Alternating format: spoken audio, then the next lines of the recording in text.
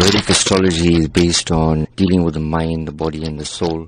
Because I'm a universal astrologer, so dealing with people would obviously be something that wouldn't be a religious matter. It would be more of a universal humanitarian matter. So I believe that the soul doesn't have a religion. Astrology is more about guidance.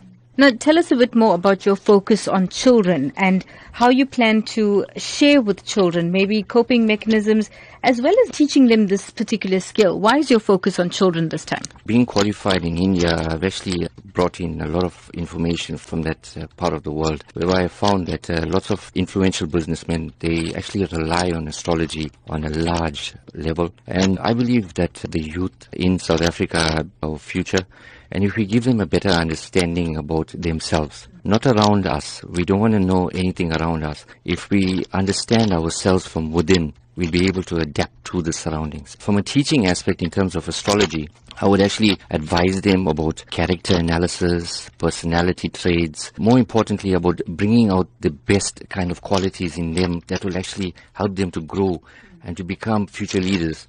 Everybody has potential to become a leader, but some of us, based on our backgrounds, our family upbringings, we haven't been given the chance. If we have somebody that can motivate them, well, I believe that they'll be able to make a huge difference in terms of progress and prosperity. What do you say to those people who are of this opinion that you are just quacks? The basic understanding about astrology is that it is, but then also the same token has been given a different name altogether because there's so many frauds out there. People are doing this to enhance others based on monetary value. There you get a guy like me that's coming along, that's pure at heart, that has compassion for people, that actually has a genuine interest in uplifting people. Now I want to take astrology into a different level. Even with my calculations, it's basically all scientific. And if you know, my kind of a background would be obviously something that is on an engineering level. So I am very adept in terms of calculations. Why have you coupled Vedic astrology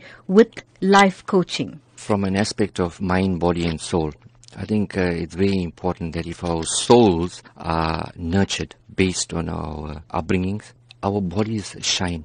Then the mind automatically thinks.